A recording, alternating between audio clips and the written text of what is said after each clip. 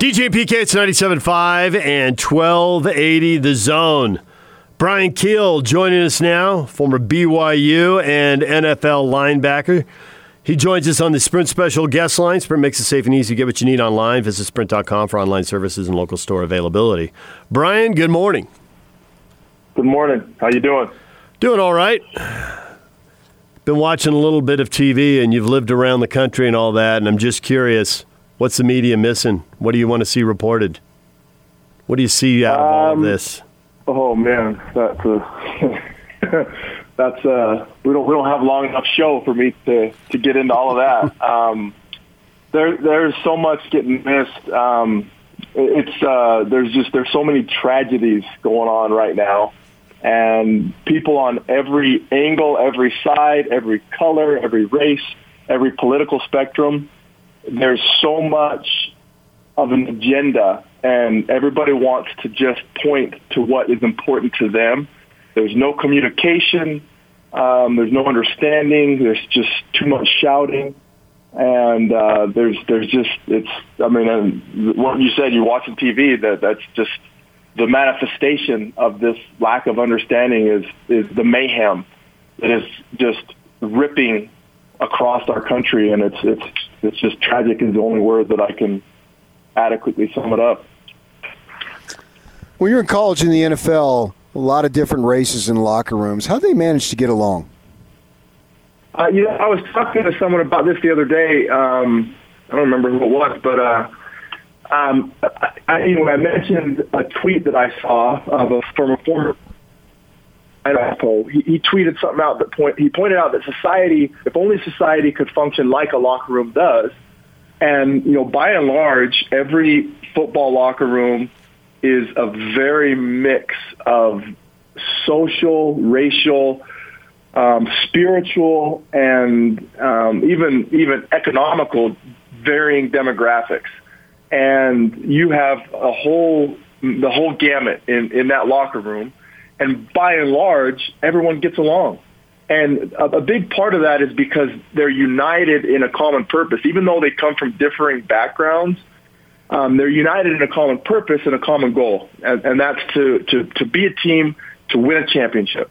And this is the same. High school, college, NFL. You have a mixed group united in a common purpose to win a championship.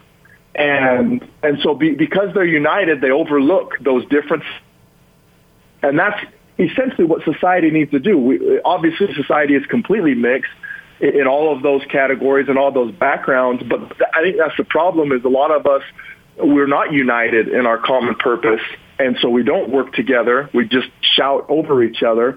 And we don't function like a locker room does, where there is brotherhood and camaraderie and joking and ribbing and all that good stuff, but there's also respect and understanding and good-naturedness, and that's what society needs to imitate. And I can't recall, every team you've played on, high school, college, and pro, how every season went. Is it the same when teams are bad as when they're good? Because I think we all get that the Chiefs had a lot of harmony on the way to the Super Bowl because winning's fun and winning will, smooth a lot of stuff over. But when teams are losing, is it still that good? Yeah, so obviously there's different things that the team focuses on. But, I have been on both ends of it. My rookie year, the Giants were just coming off a Super Bowl over the Patriots the first time. And in my rookie year, we were the number one team in the NFC, had a really kind of on our way to another Super Bowl until Plaxico shot himself in the leg.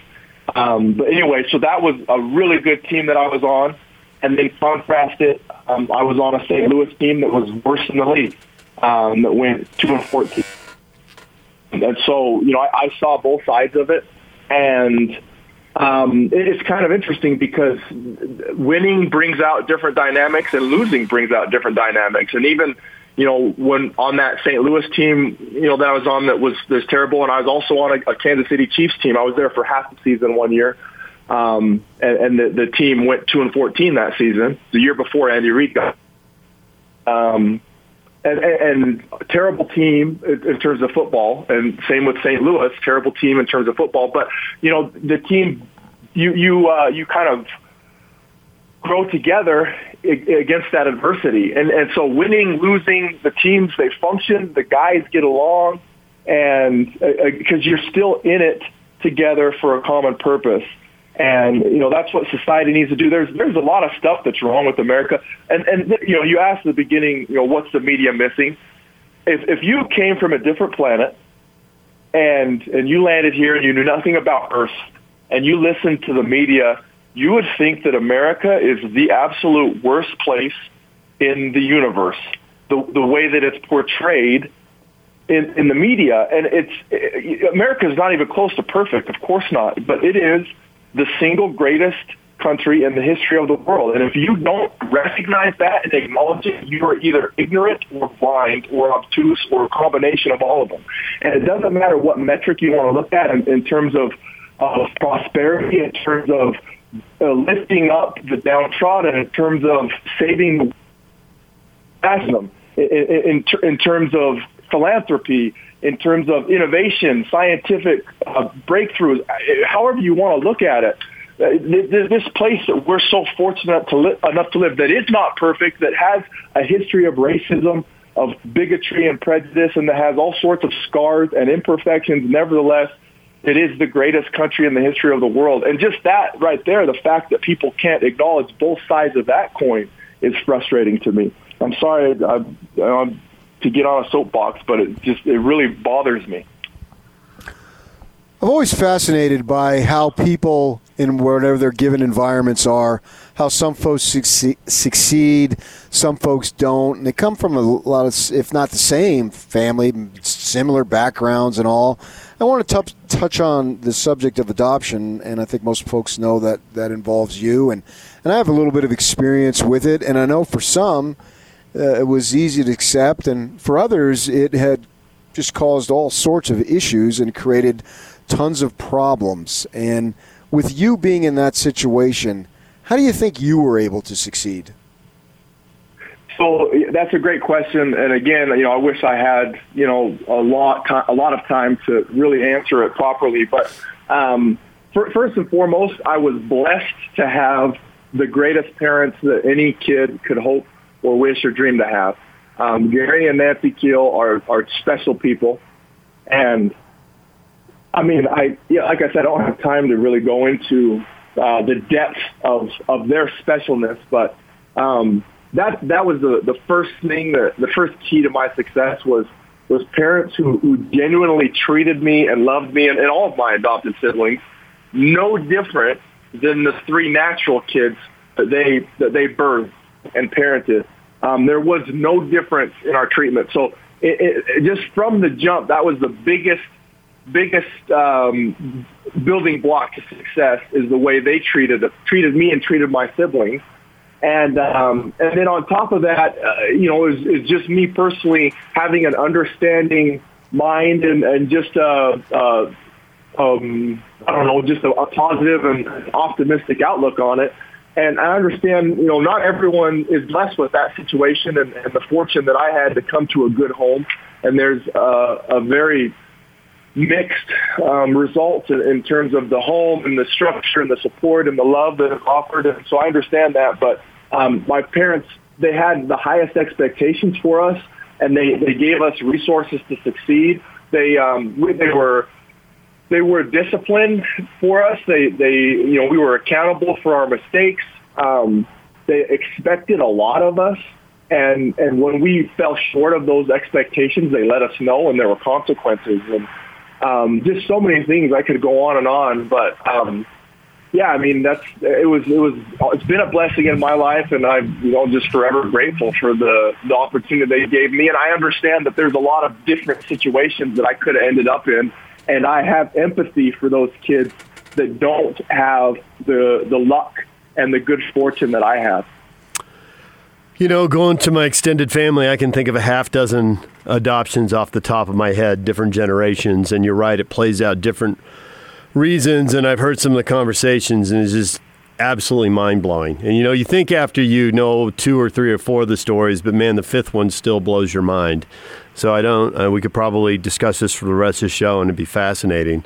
But But I also wanted to talk to you about football coming back. You know, you're talking to a lot of Ute Cougar fans, Aggie fans, Wildcat fans, NFL fans. It seems like it's coming back at the college and pro level. I'm pretty confident that we're going to see games here pretty quickly, but I know it's not a done deal, and I'm wondering, as a player, what is the biggest hurdle? Even if it's probable to happen, which I think it is, what's the biggest hurdle in a player's mind right now?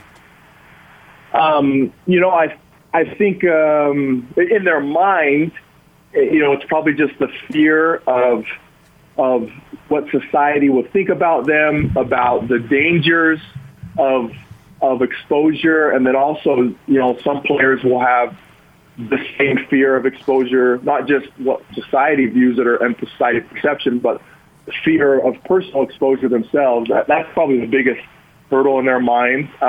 But most athletes are wired differently. I can't speak for every athlete, obviously. I can only really speak for myself, but I have been around a few number of athletes, and I have a decent understanding of how they and myself are wired and how we think. And most of us, we're wired differently. We want to compete, and we also are more willing to take risks than we are risk averse, just in general, by our nature compared to the standard populace. And so my guess is, and I don't know, but my guess is most players at the collegiate and the professional level are anxious to get back. They're willing to take a heightened level of risk in order to get back to what we do. And I personally feel that the risk isn't as great as it's being made out to be. And especially, it actually will be really interesting to see in the next couple of weeks if there is a huge spike in cases and deaths from COVID-19 because of all the people that have not been social distancing. That will tell us a lot. If there's not a huge spike in the next couple of weeks, that will tell us a lot. And we'll learn a lot regardless, thanks to the mayhem that has gone on for the last couple of weeks. But I think that the leagues need to get back into play. I think that it's important for society on a number of levels. And if I was still playing, I wish I was. If I was still playing, I would be doing everything I could to push for it to happen. You think sports can set an example to restore whatever form of normalcy we have? I do. Tony Jones had a good column the other day that I read, and he pointed out that it's probably good right now that sports aren't happening. I think the word he used was the deodorant to mask this injustice that's going on in our society. That's been perpetuated for centuries in our society, and I agree with that. It's probably good right now that we don't have the distraction because there are legitimate injustices in our society that have not been dealt with that need to be fixed. That being said, I think part of why there's so much mayhem going on right now is the fact that everybody was cooped up for 2.5 months inside their homes. 40-some million Americans lost their jobs. There's financial uncertainty. There's health uncertainty. There's fear being promulgated and spread, some deservedly and much more undeservedly, high and low. And so people have been stirred up into a panic, and that is absolutely contributing to the mayhem that's going on right now. And just mental health, just in general, is just under attack right now. People are anxious. They're depressed. They're fearful. There's just so many emotions going on. And I think sports is a great outlet. I think it's just a fantastic release from the pressures of society and politics and work and mortgages and diapers and all the things that we as humans that we deal with and we face. I think sports is a fantastic way to get away from those things, to relax, to root for a common team, to cheer, to cry when your team loses, to cry when your team loses to their rival up the state 9 times in a row. I personally, I can't wait to get that distraction back, and I think it's important for society.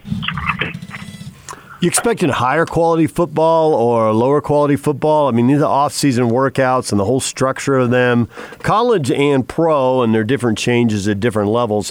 But have they really lost a lot this, or are we going to find out that was kind of busy, make work, you do something because you got time, but it doesn't really impact winning and losing? Yeah, so I think at the college level, you'll see a bigger drop-off than at the professional level just because of the nature of the individuals, the skill level of the individuals involved, and just the attention to detail to their craft. The professionals, by and large, will have spent more time to stay in shape, to stay on top of their game, and to be ready to go when and if the season rolls around. The college kids, they don't have the financial, they don't have the motivation and just the skills to compete or to stay competitive at the same level. I don't think there will be a huge drop-off, but I think if there is a drop-off, there'll be more of one at the college than the professional level. The good thing about football, different than other sports, like you take golf or you take basketball, if those sports, there's going to be a bigger drop-off when you haven't been on the court or on the course because it's so much about touch, about rhythm, about mechanics, and those things are quick to go when you're not getting reps, when you're not practicing, when you're away from it. Football, most of the positions in football is not so much about precision and about finesse and mechanics. The quarterbacks absolutely are, kicking game, those sort of things, but, linebackers and offensive linemen, defensive backs, those guys, they've been able to really stay in shape and practice the things that help them get better. And so that's a good thing about football is it's not going to get affected as much as some of the other sports. So you mentioned that 9 in a row, Brian. It's not going to get to 10, is it? It's gotten so bad. I don't even know what to say about it anymore. And, I love the rivalry. This is nothing new. It's fantastic. And I love talking trash. And it's gotten to the point, it's like I can't even talk trash anymore because what can I freaking say at this point? It's just so embarrassing. There's this whole generation of kids that have never seen a Cougar win. And it's something that we need so bad. We just need it. I need it. All of us need it. My kids need it. And so is it going to get to 10? I don't know, but I would sell a lot. I would give a lot. I would pay a lot to see a Cougar victory this fall. We need it, man. Well, I think that's a good opportunity for trash talk, DJ. As Brian said, what can BYU fans say trash talking? That's the problem. The only thing we can say is in my day or in the 80s, and that's getting lame at this point. And so, honestly, it's to the point where we can't really say anything. I guess the only trash talk we could say is, we could take it to the other sports and take it to the school and the academics, but, that's kind of a cop-out. So in terms of football, the trash talking is over because we have played like trash for the better part of a decade. And so we need to do our talking on the field. I think we have every chance to win every single time we play those guys. And for a decade now, they have found a way to win. Almost every game has been close. There's the one year where we had a crap ton of turnovers every time, but there was the one really bad year that got away from us down in Provo, and that one was ugly. But other than that, every game's been close, and Utah has found a way to win at the end of the game, and we got to find a way to flip that script. Brian, if you don't say something, I'm going to get a whole bunch of tweets about how last year's game wasn't close. Wasn't close? He said most of them. It wasn't close as the other ones, no. It was very, very close until a pick six flipped it up wide open. Yeah. The first half obviously was extremely competitive. And that's the thing, it's turnovers. That has been our biggest Achilles heel every single year.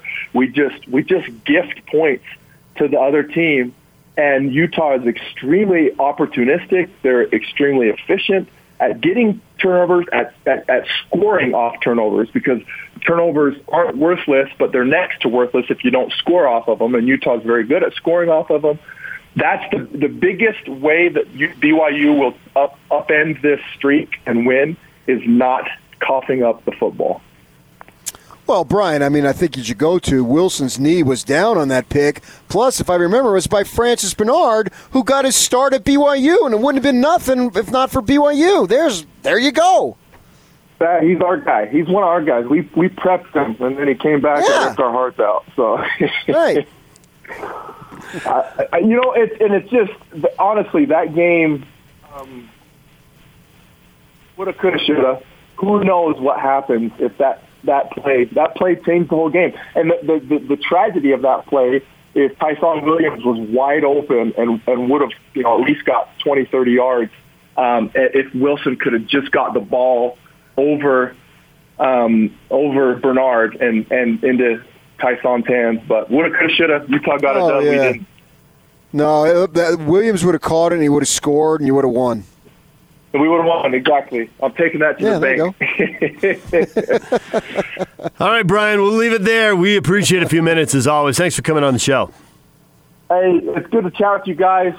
Just in parting, I'd just like to say to every listener, just love, man. I love being alive. I love sports. I love the human race, and I just I hope that people can overcome the differences and be like a sports team locker room and just push towards the common goal of appreciation, dignity, and the advancement of the human race. Brian Keel, former BYU and NFL linebacker, joining us right here on 97.5 and 1280 The Zone.